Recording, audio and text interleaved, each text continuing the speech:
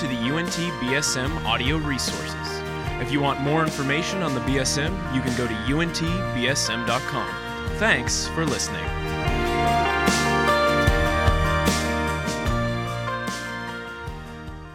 Hey guys, so as Stephanie said, I'm Ashley, and I do want to tell you about myself, but I wanted to give God a little praise. And so on Monday night, I lost my voice completely, and through 2 very long days of trying to do vocal rest, not so good at that, it's really hard for me, I was able to get my voice back through y'all's prayers and just through God obviously wanting me to be here tonight. And so I'm just so thankful to get to teach in Philippians tonight. And so I wanted to tell you a little bit about myself. And so I'm a graduate of UNT. I swam here for 4 years. It was a great experience. And a part of my backstory was I was raised in a family where going to church every week was kind of the typical thing. And so through the process of that, I didn't really have an experience with Christ where my life was really changed until I was a sophomore in high school.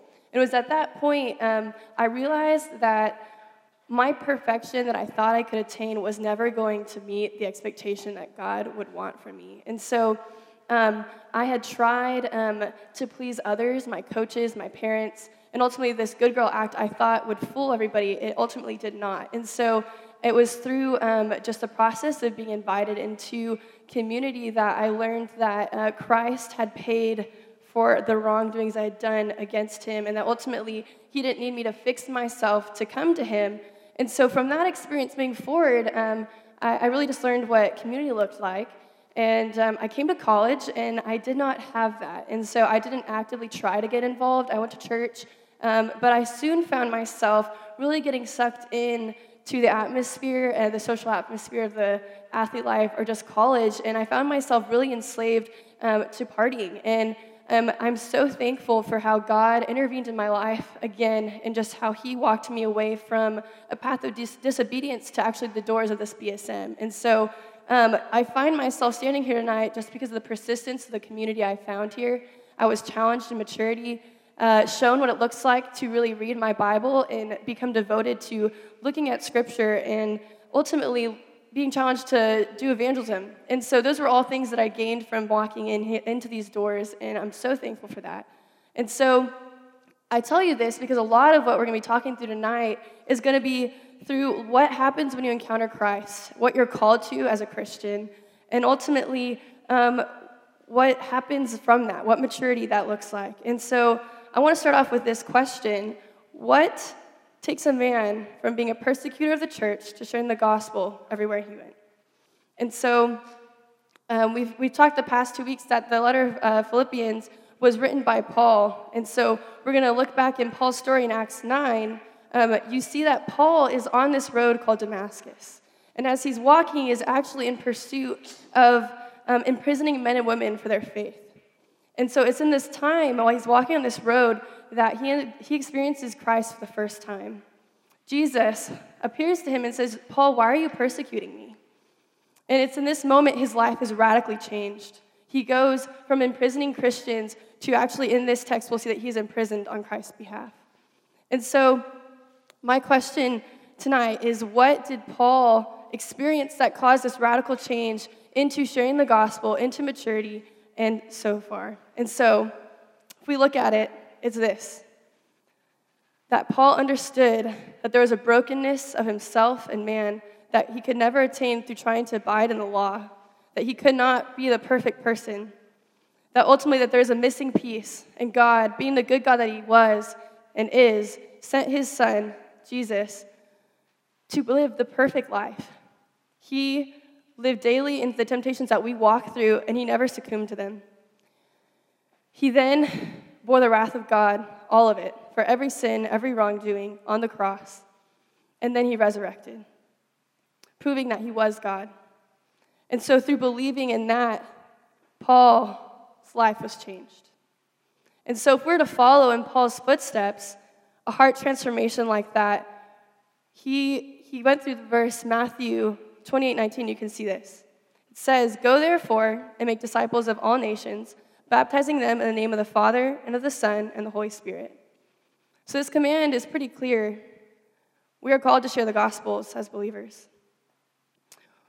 the gospel, not so just that, but basically, we're also called to be disciples. A disciple literally means to help another person understand the word of God to become matured.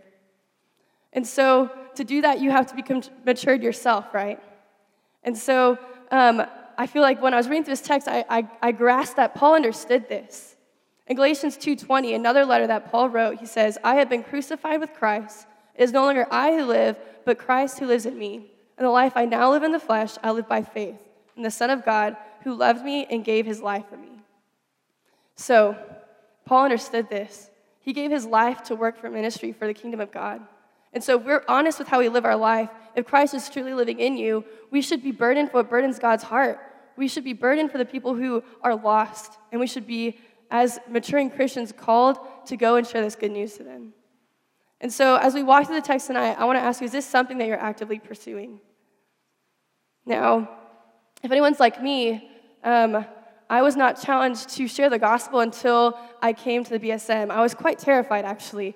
I was afraid I'd say the wrong thing, or that someone would judge me or call me a hypocrite or something along those lines. And I just want to tell you that God is a good God who doesn't expect us to do this on our own. He's given us a helper. In Acts 1:8, it says this, that you will receive power when the Holy Spirit has come upon you, and you'll be my witnesses in Jerusalem and in Judea and Samaria and to the ends of the earth. The Holy Spirit gives us power to go and be witnesses. A witness literally is a person who sees and acknowledges something that they've seen. And so a scenario of this would be from your typical CSI TV show, right? So you have the person who's seen some kind of crime, and they take the stand, and they testify about what is truth, what they have seen. And so we are called to go and share the truth about Christ. We are called to be witnesses in the same sense, declaring the truth of what Christ did for us on the cross. And so another place, Jesus tells us that he's going to send a helper, that the Holy Spirit, in John 14:26, it says this, that the helper, the Holy Spirit, whom the Father will send in my name, he will teach you all things and bring to your remembrance all that I have said to you. And so for the fear that I had that I wouldn't be able to say the right words, I can depend on the Holy Spirit to give me the knowledge of the things that I have read through my Bible daily. He will bring those and recollect them to my memory as I'm having a conversation with a person whom I have never heard the gospel. And so tonight, as we walk through this text, we're going to look at our duty, our faithfulness to share the gospel, and what it looks like to really grow in maturity and look like to have an obedient lifestyle. And so tonight, we're going to be in Philippians 1:12 through 26. And the big numbers are the chapters, and the small numbers are the verses. And so,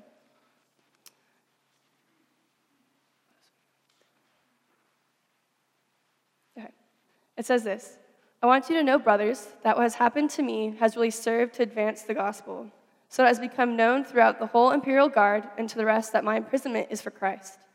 And most of the brothers, having become confident in the Lord by my imprisonment, are much more bold to speak the word without fear. Some indeed preach Christ from envy and rivalry, but others from goodwill. The latter do it out of love, knowing that I am put here for the defense of the gospel.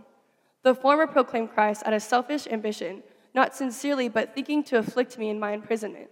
What then? Only that in every way, whether in pretense or in truth, Christ is proclaimed, and in that I rejoice. Yes, and I will rejoice.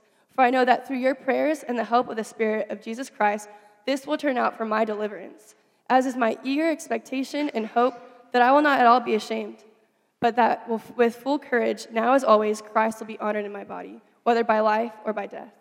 For to me to live is Christ, and to die is gain. If I am to live in the flesh, that means fruitful labor for me. Yet which shall I choose? I cannot tell. I am hard-pressed between the two.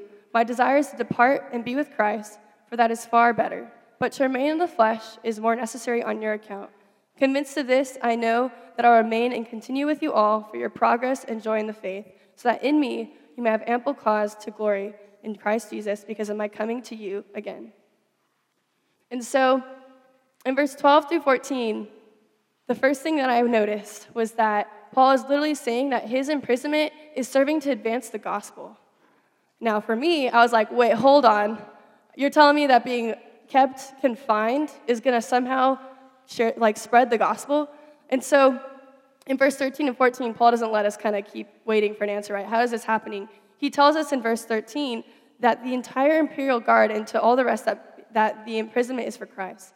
So basically, his captors, the one who are keeping him and refraining him from leaving, are being able to hear about what has been going on in Paul's life.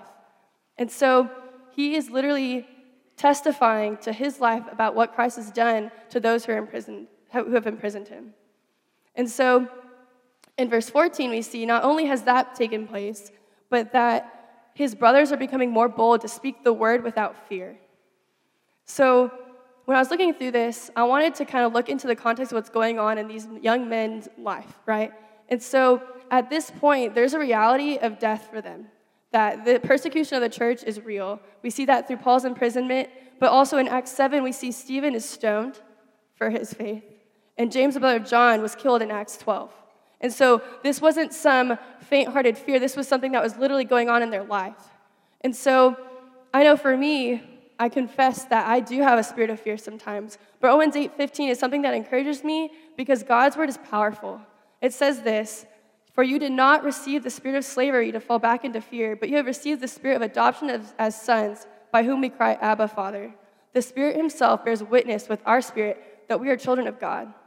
And so those of you who feel fearful, speaking to the kids sitting next to you in your class that you know doesn't know God, I ask you, what is holding you back? What is the worst thing that could happen as you're sharing the gospel to them? That they reject you, or that they become your brother and sister in Christ? And so from that, in verse 15 and 18, we're just going to kind of skim through this real quick. We see Paul talking about difference in motives. It says, "Some indeed preach Christ from envy and rivalry, but others from goodwill. The latter do it out of love, knowing that I am put here for the defense of the gospel. The former proclaim Christ out of selfish ambition, not sincerely, but thinking to afflict me in my imprisonment. What then? Only that in every way, whether in pretense or in truth, Christ is proclaimed, and in that I rejoice. Yes, and I will rejoice." We see that there's two types of people. There are people who are proclaiming it with love, and those who are doing it from jealousy. But that doesn't hinder Paul. He doesn't get caught up with the wrong motives. He is just joyful in the fact that the gospel is being spread, that the motives aren't going to hinder the message because the message is good. And so as believers, obviously, we want our motives to be pure and blameless before the Lord, but ultimately, that comes with maturity and obedient living. And so we can walk through that in verses 19 and 20. He says, "For I know that through your prayers and the help of the Spirit of Jesus Christ, this will turn out for my deliverance, as it is my eager expectation and hope that I will not at all be ashamed, but that with full courage, now as always, Christ will be honored in my body, whether by life or by death." And so we see here that Paul had a genuine faith.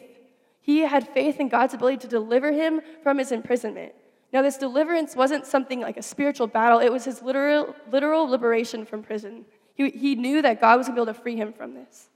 And so we also see that Paul understands that prayer is going to be the method that God is going to use to free him from this. He's using the ministry of the people from the Philippian church and the help of the Holy Spirit to do this. And so it shows that the Holy Spirit has boundless resources, that it can do all things through prayer, through faith. And so I think most importantly, we need to understand the power of those two things combined, that there is power in prayer and faith in the Holy Spirit and in God. And so we see in verse 20 that Paul's hope is that he would never be ashamed of proclaiming the gospel. I am guilty of this myself and feeling hindered from fear, but we should not be ashamed to share the good news. We understand that Paul understands his own reality in death in this moment, but he is not hindered by that. He wants everything in his life to be magnifying Christ through his body. And so I was really challenged as I was walking through this text and how, in ways I could improve in this. And so God does not expect perfection from us, but he does expect us to be obedient to what he's called to in our life. And so the next thing, I'm going to read verses 21 through 26. It's a little bit of a big chunk. But we're really just going to be looking at how Paul faces these two options between life or death. He says, For to me to live is Christ, and to die is gain. If I am to live in the flesh, that means fruitful labor for me. Yet which shall I choose? I cannot tell. I am hard-pressed between the two. My desire is to depart and be with Christ, for that is far better. But to remain in the flesh is more necessary on your account. Convinced of this, I know that I will remain and continue with you all for your progress and joy in the faith, so that in me you may have ample cause to glory in Christ Jesus because of my coming to you again. So we see here that Paul's desire, his true heart's desire, is to be with Christ. He understood that being with Christ in heaven meant not having to have feet that stray away, not having moments of disobedience, that it was going to be so much better than the circumstances he was in. He was imprisoned. Of course, being with Christ would be a better option. But he also understood that to stay meant fruitful labor as in advancing the gospel. He understood that if Christ was really going to be magnified in his body, that he had to be the ultimate servant, even to the point of death. And so we see here that he is denying his desires. He is having faith in prayer and living unashamed of the gospel, which ultimately leads to fruitful labor. And so if we were to follow in Paul's footsteps, this is what's going to lead to your fruitful labor. And so going back to verse 21, we see that he's really hard-pressed between these two, right? He's saying, for me to live is Christ and to die is gain. He understands his circumstance. He understands that he's in jail, but he also understands that he gains everything in Christ. That ultimately, through living his life for Christ and the time he has will be more productive for those that are around him. And although that death might also be a possibility, he understands that ultimately the personal advance of the gospel is important for his life. And so through Paul's example that we see through walking in obedience, putting God's desires above our own, having Christ truly honored in your body, ultimately leads to fruitful labor. The personal advancement of the gospel begins and ends with this question: are you ready to step in faith, prayer, obedience to what God has called us to as believers? And so I want to stop with this one last text. 2 Corinthians 5:20 says this: therefore, we are ambassadors for Christ, God making his appeal through us. We implore you on behalf of Christ, be reconciled to God. Typically, in this section of the Bible, it has a header called Ambassadors of Reconciliation. And so I wanted to walk through this. An ambassador is a person from another country who speaks on behalf of his or her own country. This literally means that we, as believers, are not citizens of this world. We are citizens of heaven. That's our header for this season. And so if we have accepted Christ as our Lord and Savior, we are here on this earth so that we could testify about our own country, which is heaven. And so reconciliation means the restoration of friendly relations. So our purpose as believers is to help others find the same restoration we have found in Christ.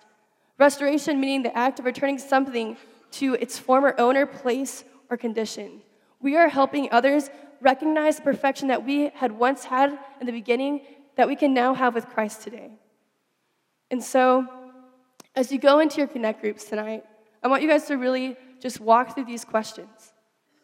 If we are ambassadors of reconciliation, we are called to share the news of Christ's death and resurrection. If you believe in Christ, are you doing this? If not, what's holding you back? Are you living with a spirit of fear? Is it from a spirit of disobedience? Or can you truly identify yourself as a believer in Jesus Christ? And for those of you that this might be your first time hearing the gospel, I just encourage you to walk through that with your Connect group leaders or your Connect group. And if you have any questions, ask about it. I know that for me, encountering Christ for the first time completely changed the direction and path of my future, and I'm so thankful for that. And so I'm just going to pray for us real quick before we go off into our groups. God, I thank you for what you have done for us. I thank you that you sent your Son to bear the wrath of every wrongdoing we've ever done, just so that we could have a relationship with you. And God, I just pray for tonight, for the people in this room, Lord, that they would feel challenged in a new way. God, that they will experience what it looks like to walk in faith and prayer, obedience to the calling that you have had in our lives, God. And so I just pray as we go into these groups that we'd have good conversations, that this would be a place for deep connections and relationships to form that ultimately push others to grow closer to you. In your holy name I pray. Amen.